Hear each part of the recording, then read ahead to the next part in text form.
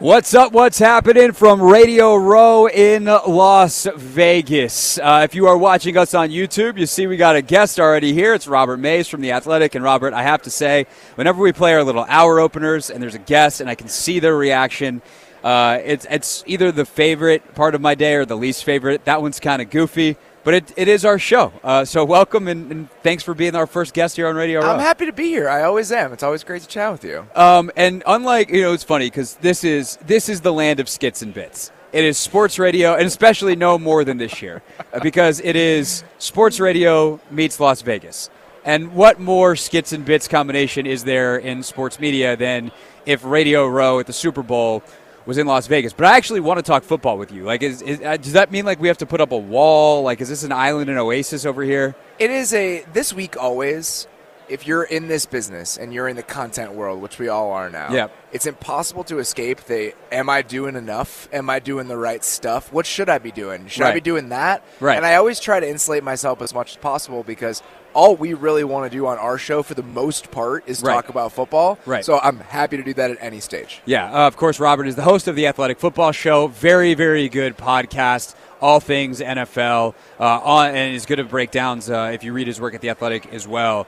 We'll talk about the Commanders in a second. Who's like the best conversation you guys have had so far this week? Who's been your favorite or one that you're looking forward to? We've really been doing most of our shows so far. So Nate's going to be doing some film breakdowns with a bunch of players over like the next 2 days. Okay. I always feel like that's a really good way to get the most out of that 10 to 15 minutes that guys are going to give you. Just because they're instantly explaining something to you. You can learn a little bit, kind of turns them on right away. So we're going to be getting some really good guys just to be breaking down kind of one or two plays from their season on our YouTube channel over the next 2 or 3 days. Nice. So definitely check that out. And Nate, if you don't know, Robert's co-host Nate Tice, who has a great view of the quarterback position, especially because that is his former gig. All right.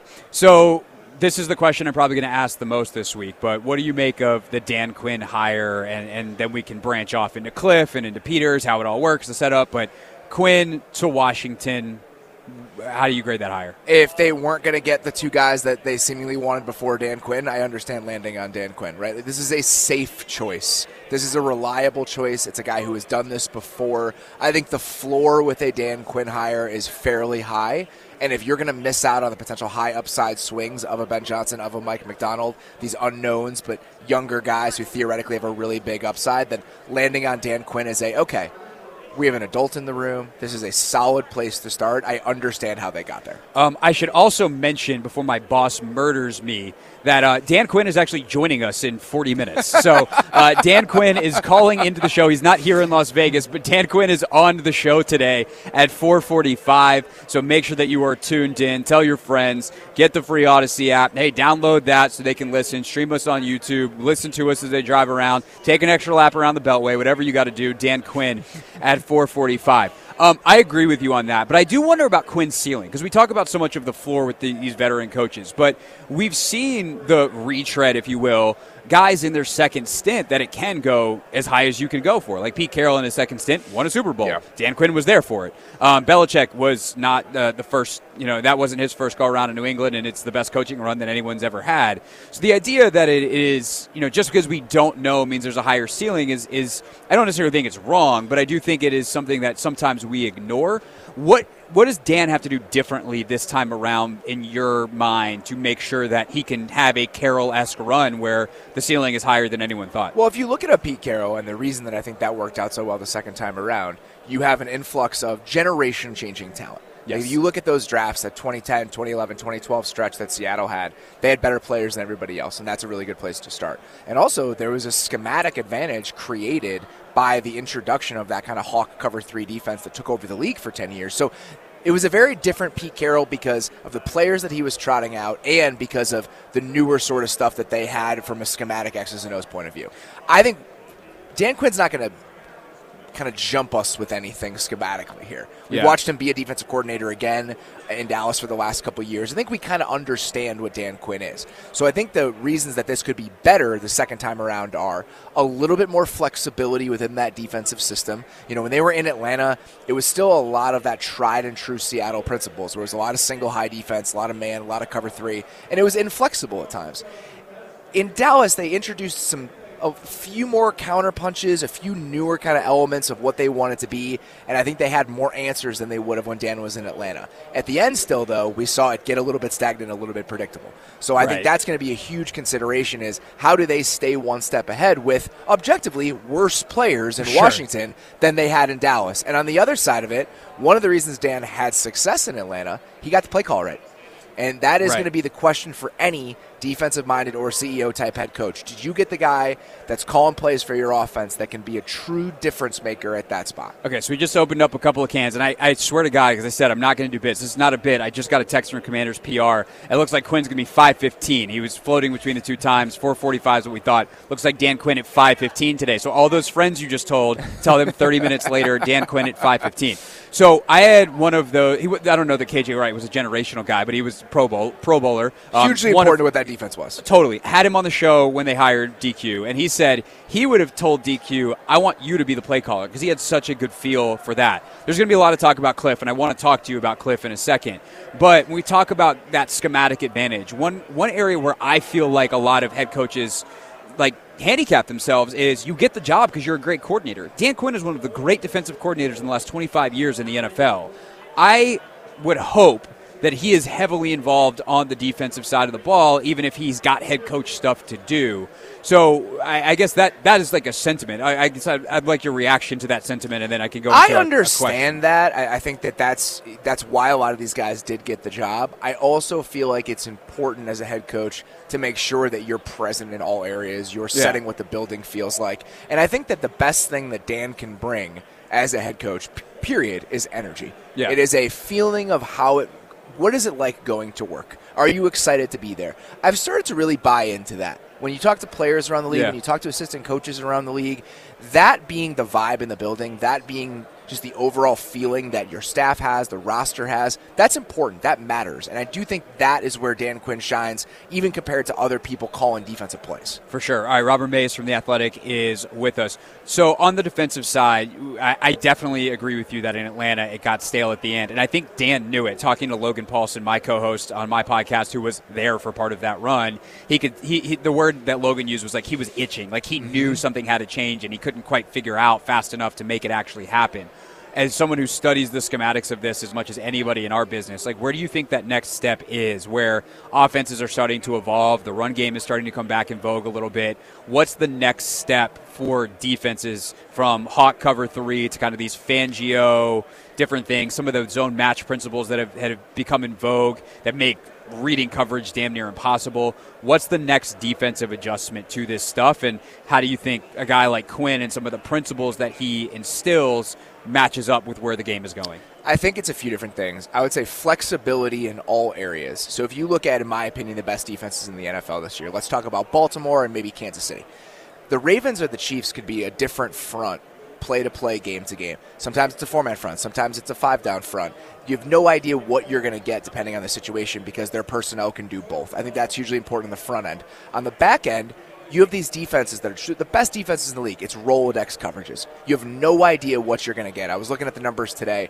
The Chiefs played the least amount of cover 3 in the NFL this year, by a lot. And you really don't have any idea what they're going to trot out there depending on down distance situation. I think that unpredictability is very important. I think the last part of it is, how are you going to bring pressure without putting yourself in a bad spot? So a lot of these simulated pressures that these defenses are using where they're going to bring 4, you have no idea which 4 it's going to be. So you can be sound on the back end while unpredictable with the amount of guys you're bringing at the quarterback. So I think it's just about making sure that you have soundness, but an offense can't get a beat on exactly what they're going to be getting down in and down out. And when you look at when you look at Dallas, that's not what they were.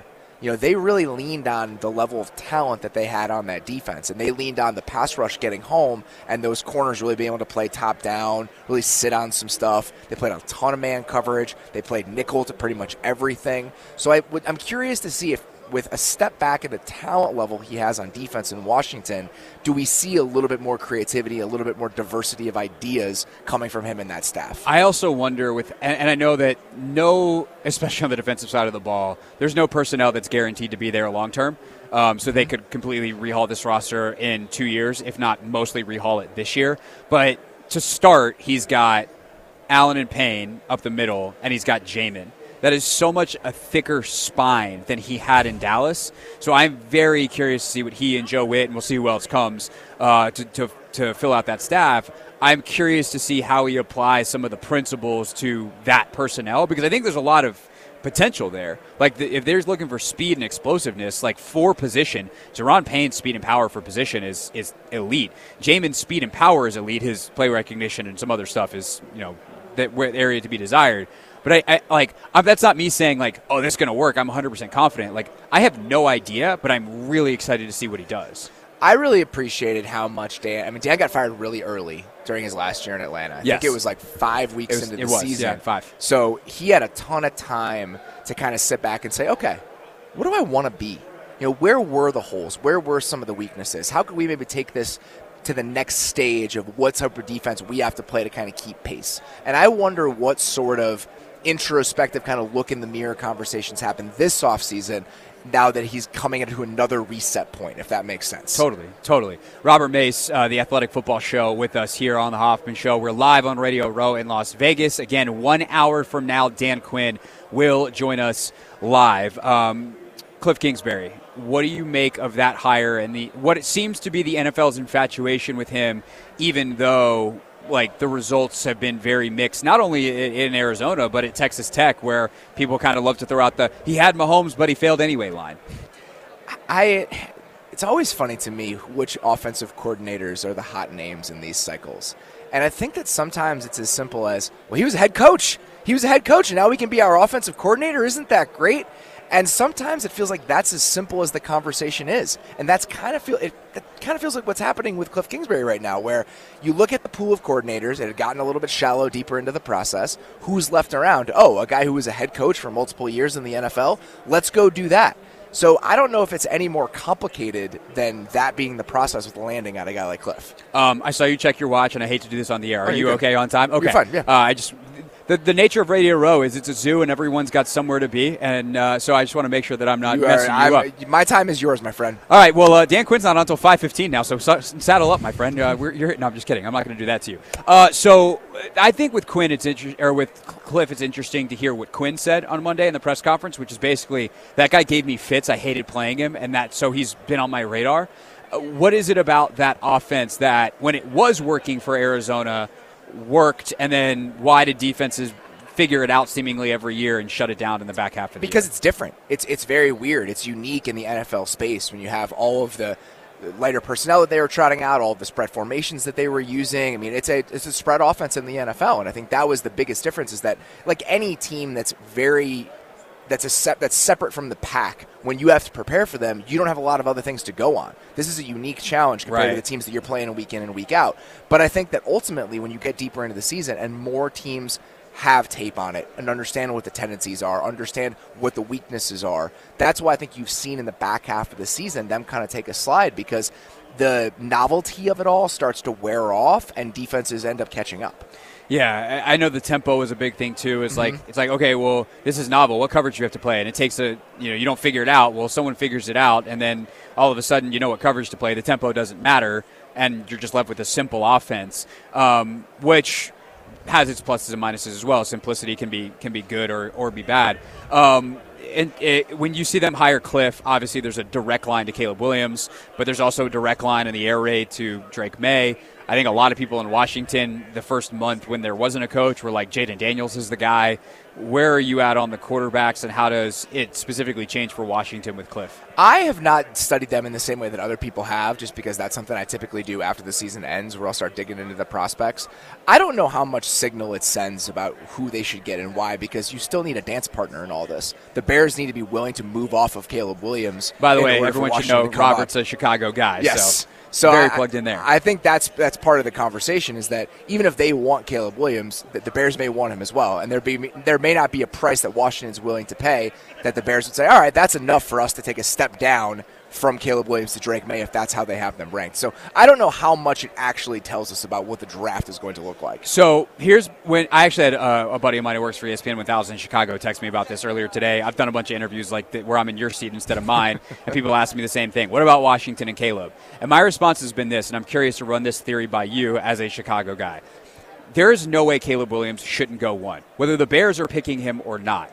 Like, there is just no – if Ryan Poles is anywhere decent as a general manager, there is no way a guy with that much hype and that much seen as a generational talent should be anything but the first pick. And the Bears have to leverage that. And Yes. if I'm the Commanders knowing that, that price is going to be too steep for me. Like, take Jimmy Johnson's draft chart, throw it up, and go out the window. If it's a generational prospect, I don't care if you're moving up one spot. You're not giving me 400 points worth of draft stock. Like, is that sound to you? Yes. I think that if you believe that Caleb Williams is a better prospect, the price that you would have to get to move down from 1 to 2 should be astronomical.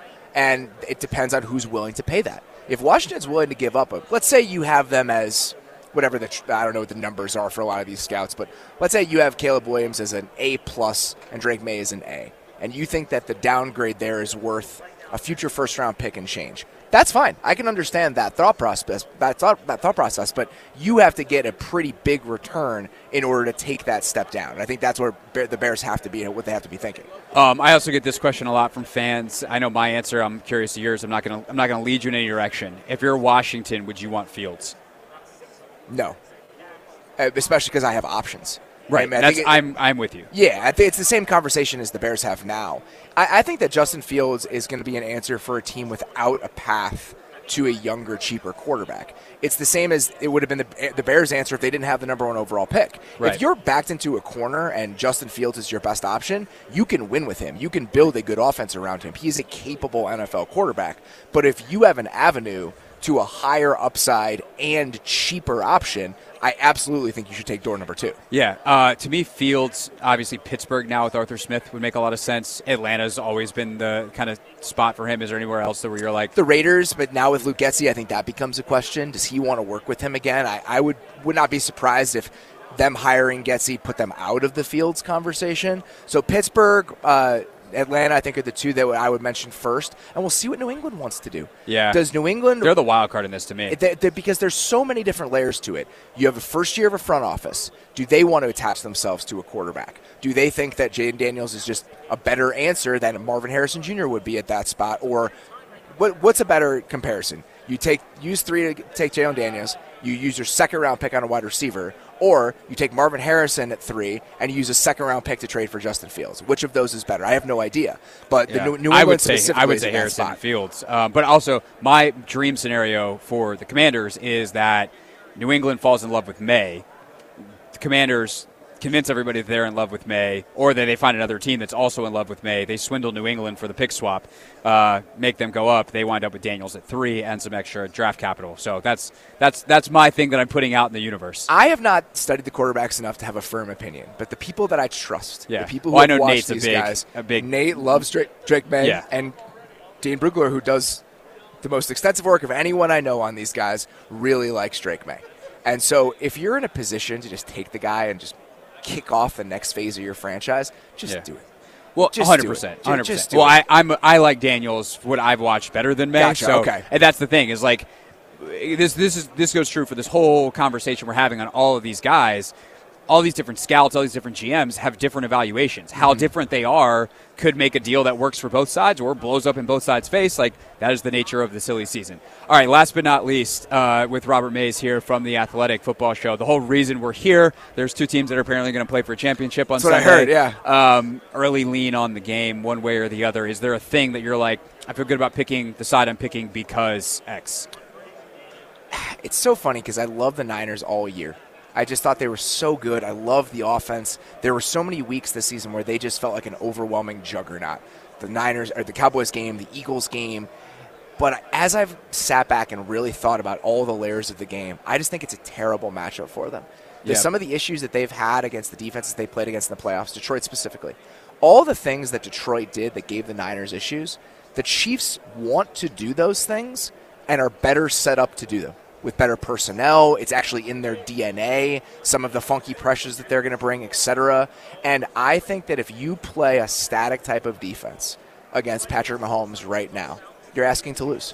And that's what the Niners are. The Niners are, we play with the 4-man front, we play a lot of zone coverage, we believe in the soundness of who we are, we think that ultimately you're going to make a mistake. And he is playing so well that banking on them to have a negative play, have a turnover, I think that's a bad bet.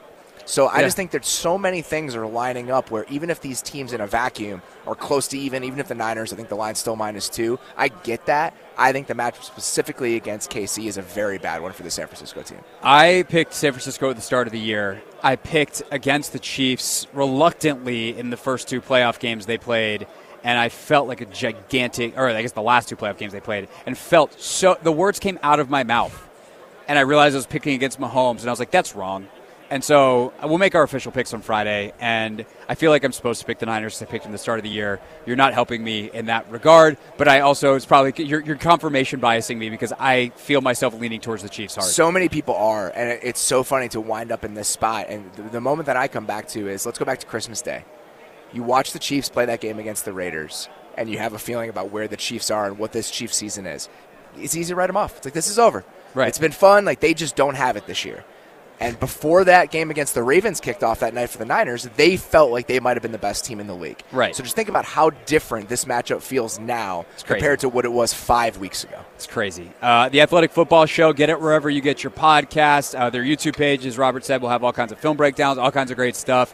Robert Mays, everybody, getting us started from Super Week. Again, Dan Quinn coming up at 5:15 today. Much more from Radio Row next on the Team 980. It's the Hoffman Show. We're on the Team 980, always live as well on the free Odyssey app.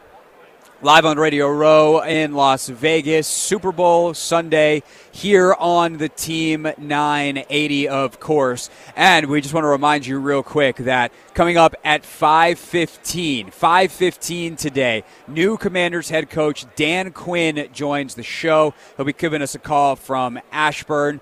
So very excited to talk to DQ coming up at 5:15. But just before our show went live here in Las Vegas, in this chair that's sitting right next to me empty right now, former NFL executive Michael Lombardi sat down to chat, and here is that conversation. Joining us now on set, Michael Lombardi, former NFL executive and author of the new book called Setting the Record Straight on the coaches, players, and history of the NFL. Football done right is the idea. And Michael, that is, you're a good person to talk to right now because we in Washington, D.C. have a football team that is essentially starting over. Yeah. I'm curious, if just first of all, like, how well do you know Adam Peters and what do you make of that hire and the task that he has ahead of him? I don't know Adam at all, and I don't know, I know Dan Quinn. I don't know kind of how the setup that they have, to me, is always challenging because the NFL has never been about the general manager picking the play, running the team, and the coach coaching the team. That dynamic really is hard. Usually you want to have a coach kind of running the organization from how we're developing players and building. But look, Josh Harris, this is what he's done in basketball. I think this is what he's comfortable with. He wants to build around Adam Peters. There's a basketball model. Obviously, they brought in, the Bob Myers to help with this. So, they're going to try their way and see where it goes. I think it's interesting when their press conference the other day, they talk so much about collaboration. In your experience, like what does good collaboration look like, and then what do I would say bad attempts at collaboration that turned into power struggles look like? Well, collaboration's a really good word, right? It sounds really good. So the idea is we're going to get a lot of smart people in a room, and we're going to make smart decisions. The problem is not all the smart people in a room are equally informed. Like, there is an expertise to the decision, and for me, I've been from the model of a pyramid where where information flows upward, and somebody who has the highest level of intellect makes the decision. Now, maybe that might be Peters, I don't know, but this idea that everybody's going to be collaborative in effort. You're in Washington, right? When you walk around the city of Washington, D.C., have you ever seen a monument dedicated to a committee?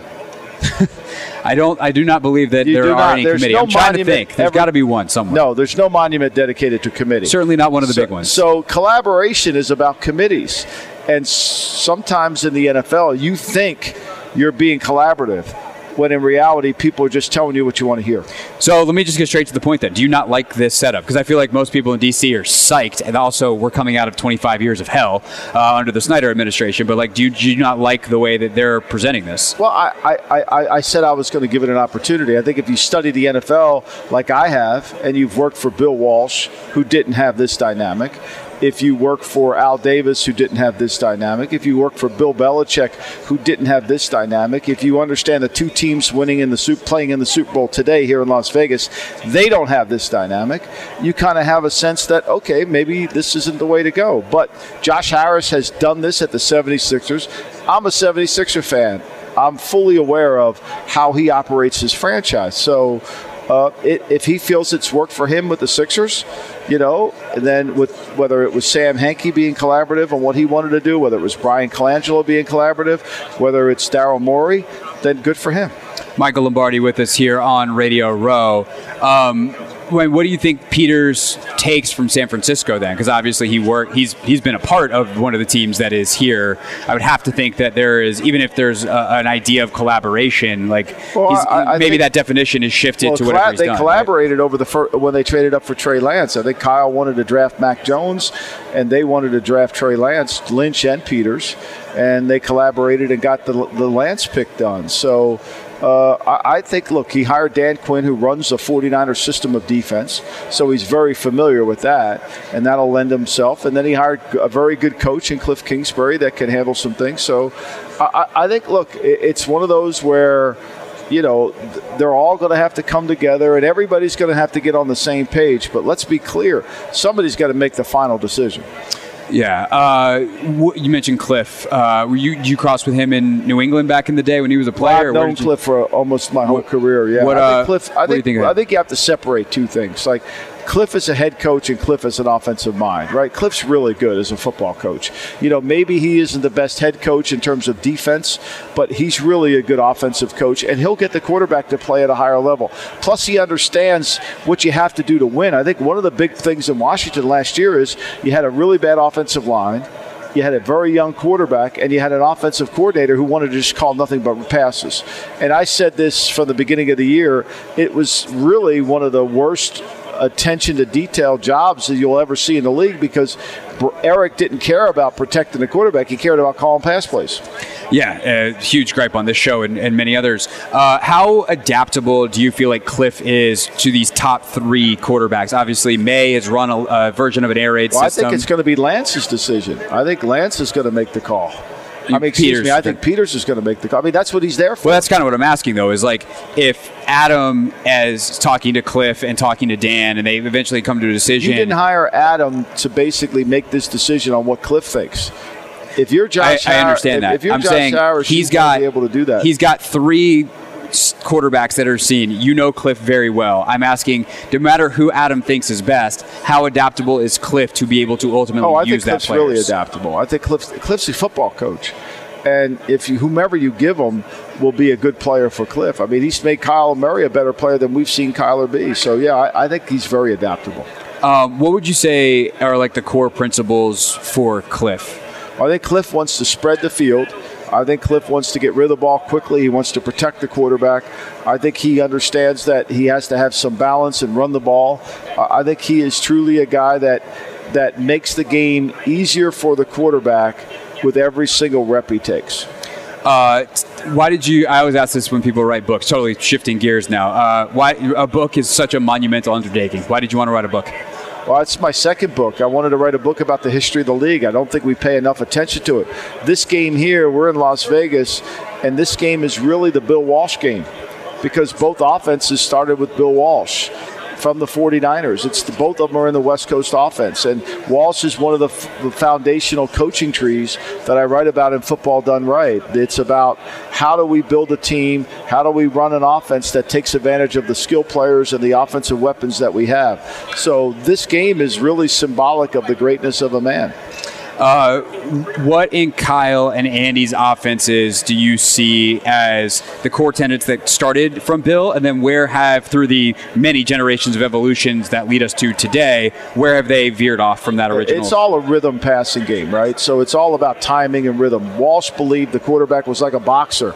It was rhythm with his feet to throw the football. That hasn't changed. I think what they've done here is they've gone back to it, right? So they've gone back to this offensive mindset in Kansas City, where more rhythm. Mahomes was holding the ball really earlier in the year. Since the Cincinnati game, after the Christmas Day game, they've gotten rid of the ball, and they've done a really good job with it. Is there someone that you see as the defensive Bill Walsh? Well, yeah, I think I think when you look at the guys that do a good job of adjusting their game plan every week to specifically attack their opponent, I think Mike McDonald did a great job of that. Guy only gave up 20 points in the playoff games, even though his team didn't advance. So I think Spagnuolo does a good job with that. When you say Walsh, what you're saying is he's a divergent thinker. He solves problems in a different way. Right. And I think there's a lot of good coaches like that. I think, that's one of Belichick's greatest strengths. Do you think that the nature of – actually, this is an interesting thing, I think, for someone like you, because this came up a lot during the coaching search, is this idea of hiring an offensive versus a defensive coach. In your experience in studying the history of the league like you have, do you think that those two coaches, those two coaching archetypes, think differently about football? They do. I think that the number one thing you have to hire is the best leader, because football is about leadership.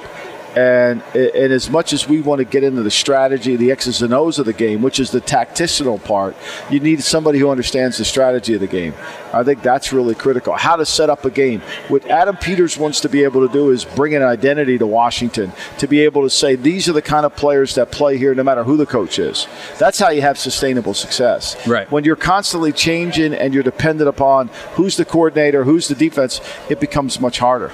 The book available now? Available now. Football Done Right, wherever you get books. There you go. That's Michael Lombardi, former NFL executive. Go check out the book, and you can read a lot more about everything we just talked about. Michael, thank you. Thank you so much. I appreciate you.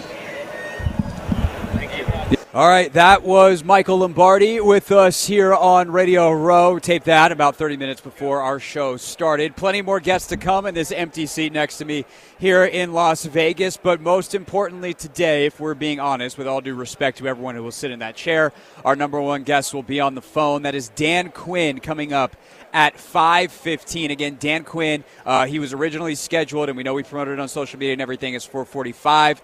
But Dan Quinn, 5:15, he will be calling us in just a little bit. That all part of our big game coverage on the Team 980, presented by Solo Stove. Feel the heat of the world's most popular smokeless fire pit, solostove.com. Plenty of that Lombardi interview to react to, though. We'll do that next on the Team 980.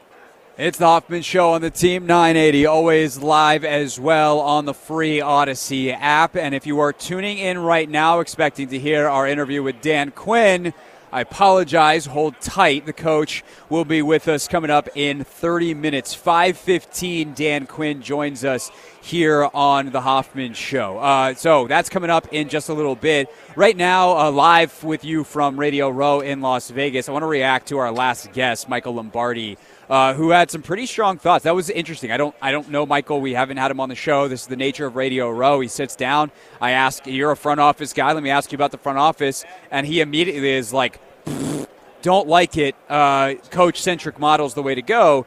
And I'm sure that if you are a listener who is a Commanders fan, you have a fairly violent reaction to anything that is suggested coach-centric, because that word has been poisoned. Thanks to the last 4 years, and with good reason, because I'm just going to be blunt with you. I vehemently disagree with Lombardi, but also think that Lombardi, because he covers the entire league and is writing a book and doing all the other things, I don't think he really understands the setup here. I don't think he actually understands what Adam Peters is trying to do and how this works. So Lombardi, to make sure I don't put words in his mouth, he talks about how we have this, you want the coach to be the most important person and drive the organization. And I think that is true. But that doesn't mean it's coach-centric. It doesn't mean that he's got to have the most power. Because at the end of the day, I think what Josh Harris said at his introductory press conference is very true and is ultimately true, that the GM job is an 80-hour-a-week job. The head coach job is an 80-hour-a-week job.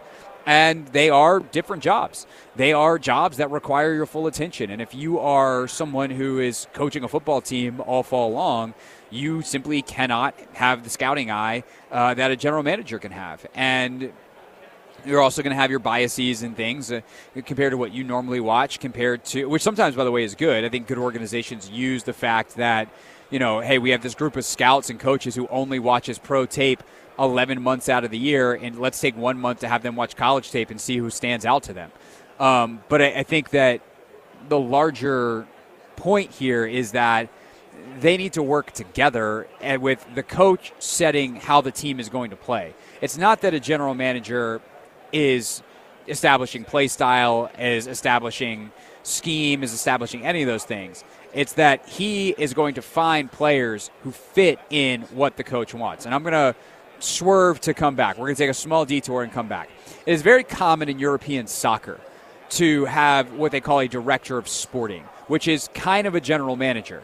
And that person will actually dictate how a team plays. And the reason for that is actually very smart. Because in especially the lower levels, if you're not Manchester United, if you're not Man City, if you're not Arsenal, if you're not Liverpool, if you're not Inter Milan, the clubs that if you play the video game formerly known as FIFA have 5 stars, like if you're good, your coach is getting poached. Your best players are getting poached. So having someone who is committed to the organization that is dictating continuity is really valuable. That's not how it works in the NFL. The NFL, you want the best coach available, and if that means you had a 3-4 and you're going to a 4-3, or you were a team that ran a ton under center and now you want to hire a coach that's spread, you can remake the roster fast enough that you don't be like, oh, we need continuity, even if it means a year of pain because some of the players don't fit. And so what I think is actually happening here, what I think is ultimately going to make this work, and the reason why I have confidence that it is going to work is because I think Adam Peters understands that. Like, he comes from San Francisco. We don't think that, like, does he have any qualms that the most important person in the organization is Kyle Shanahan? Of course not. And what they've been able to do, and Peters was an enormous part of this, if not the biggest part. All due respect to John Lynch. But, like, if you listen to the people in the scouting community, like, Peters is respected as anybody because he took what Kyle wanted. He didn't say, this is what I want. He took what Kyle wanted and said, and was able to say, like, this guy's what you want.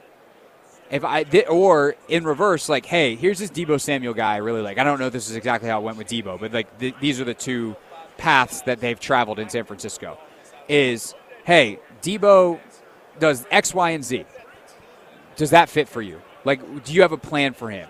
The best example of this recently is this video that went viral of Les Snead, the Rams GM, talking to Sean McVay about Puka Nacua, who we saw walking around earlier in a very nice Letterman jacket and some Travis Scott Nikes.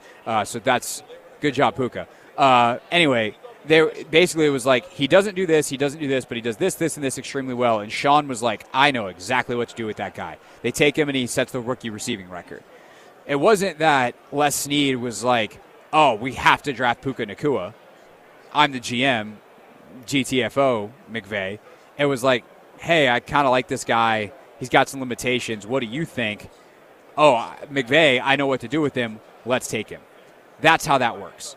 So the idea that it is GM versus coach or whatever centric is just not, like, it's not a reality. It does have to be a collaboration. It does have to be each guy doing his job to an extremely high level. The GM can't coach the team, but the coach can't be your best scout either. They've got to be good at using information that the scouts give them. They've got to make sure that there's an understanding of how the talents cross. But at the end of the day, we're talking about the GM being able to GM and lead a scouting department and help set a path and the resources, making sure that the resources available for player development and the coach coaching the football team. That's all it means. And I will also say this, like, if you think the coach-centric model works where the coach has all the power, like, you're just not paying attention to the NFL, which is pretty crazy for someone who wrote a book who is trying to describe the history of the NFL. Belichick, the last decade has been bad for him in player development and a scouting standpoint. Brady saved his butt for the first half decade. They've been terrible for the last half decade because they haven't drafted a player that got into a second contract in New England since 2013. That's just the reality of the situation. Pete Carroll and John Schneider's relationship, yes, Pete technically had all the power, but he also deferred to Schneider most of the time. And to the point that Schneider mentioned that in the post-game press conference after the Pete Carroll was let go. So I just think that the reality of the situation is that there isn't an example of a good coach-centric model. Well, there are plenty of good examples of, and this is where I wonder if this is just a matter of semantics, is you have plenty of examples where the coach sets a vision, the GM executes it, but they rely on the fact that the GM is the expert at his job and the coach is the expert at his job, and that is what wins in the NFL and, frankly, in any organization, in any business where people do their jobs well and actually respect the boundaries of said jobs. All right, when we get back, we might have a guest here on Radio Row. So we'll figure it out. Yes. Or actually, tell you what, let's do it. We can do that right now. What's up, man? Yeah, we're going to go live on the air right now, and I'm gonna throw Justin Pugh to the fire. You could, because you will not recognize this because it has been a long time, Justin Pugh. But you and I have talked before because we went to Syracuse together. Back in the day. So I've interviewed you before. What do you want to know about me? What was your favorite bar at Syracuse? Chuck's, which is now gone. It's gone. The basement of CVS? Oh, no, yeah. No, that's Harry's. Yeah, Harry's was the basement of CVS. That was the basement of CVS. Those were the good days. Yeah. What was your major? Obviously. Broadcast. I was giving you a layup just to kind of like ease us into it. I see how this is going. Where do you live now? D.C. So we're the sister station of them, which is where you're eventually, I think, going to wind up. But your favorite commander of all time? Ooh, my favorite. See, I didn't grow up in the area. Where'd you grow up? I grew up in South Carolina, so I was a Panthers guy growing up. Okay. Musa Muhammad was one of my favorites all time. Unbelievable. Tough I was guy thinking receiver. you were going to go Steve Smith. Smitty was a favorite. I might have had an 89 jersey at one point. I was an Eagles fan growing up, so when you guys beat us to go to the Super Bowl, that was devastation. Yeah, I remember. That was a good day for me, bad day for you. Last question, then you can start yours. If you were stranded on an island, only one thing to eat on the island, what would it be? Oh, man. Some kind of protein, some sustenance. I can't be hungry. I know that's like. What are you watching, Survivor? You're trying to get rice and you're trying to win the challenge. Maybe I'm hungry right now and I just want some sustenance. Trying to get a grilled chicken breast. I mean, probably something a little heavier than that. Okay, if you're ever in Philadelphia, you got to go to Angelo's, the cheesesteak and the pizza. It's the best on planet Earth. Okay, wife's from Philadelphia, definitely up there from go. Time to time. Justin Pugh is here with Lovesac, who is a home furnishing and technology company brand, best known for its better than a beanbag sacks and adaptable called Sactionals. Sectionals. We just got a new sectional couch at our house. We didn't got it Sactional. I should have talked to you first. It's the new Stealth Tech, and it's I have one in my house, and they have the speakers, the subwoofers all built in. They got the cup holders, wireless charging. I just had a 2-week. I have a 2-week-old daughter that was just born. She spits up on the couch. We take the cover off, throw it in the laundry, right back on. The in-laws are out here right now. It turns into a queen-size bed.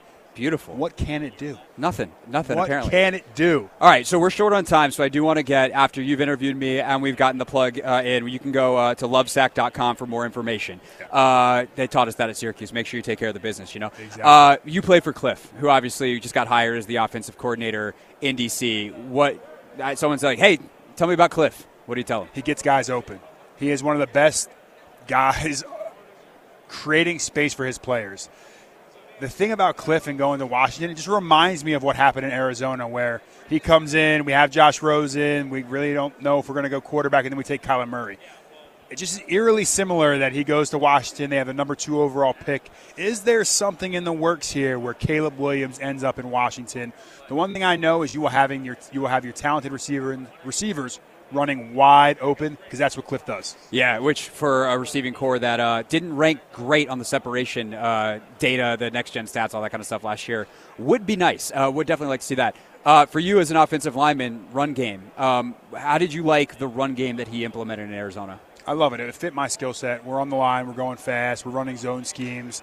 It's going to be great for the offensive line that you guys have. Obviously, there's maybe I'm down in Washington. Maybe Kliff gives his old left guard a call and said, hey, you want to come venture to the Capitol? If you found yourself in the NFC East in an emergency this year, then maybe we can do it with some planning this time around. Exactly. No, Kliff's unbelievable. He's a great guy. And the one thing I love about Kliff is he doesn't get too high or too low. He is even-keeled, and that's what it takes to win in the NFL. You need to be, just stable throughout all the ups and downs, because seasons get crazy, and he is the gold standard for that. I felt like that really came through in Hard Knocks, who was with you guys that last season in Arizona. Obviously it didn't go well, but to see him just nose to the grindstone, seemed like he was the same guy every week. I guess the big concern that I would ask you as a guy who was there, the big concern with Kliff and his record is start fast, falls off.